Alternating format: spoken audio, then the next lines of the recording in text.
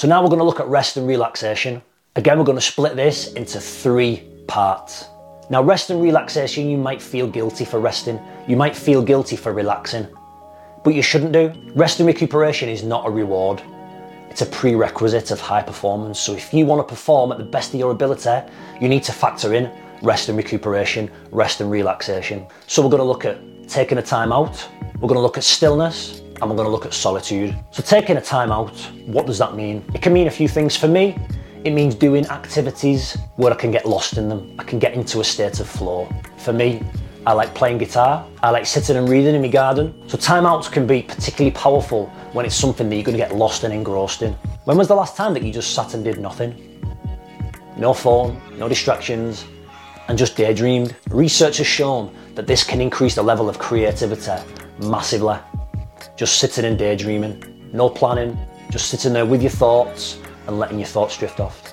Now, there is a caveat to this. If you're struggling and you've got a lot on your mind and you're suffering from anxiety, then maybe this isn't the best strategy. But if you're in a good place mentally, taking time out to do nothing really is going to increase the level of creativity.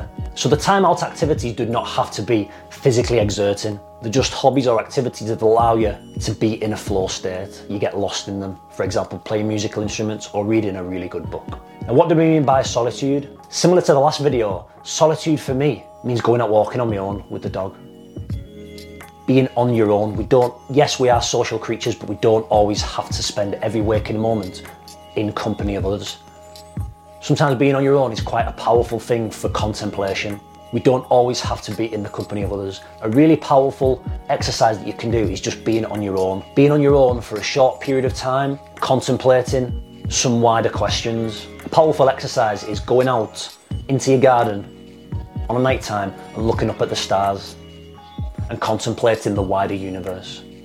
It really is a powerful perspective giver. So solitude can be a powerful thing. And all these essentially are going to help you relax and rest.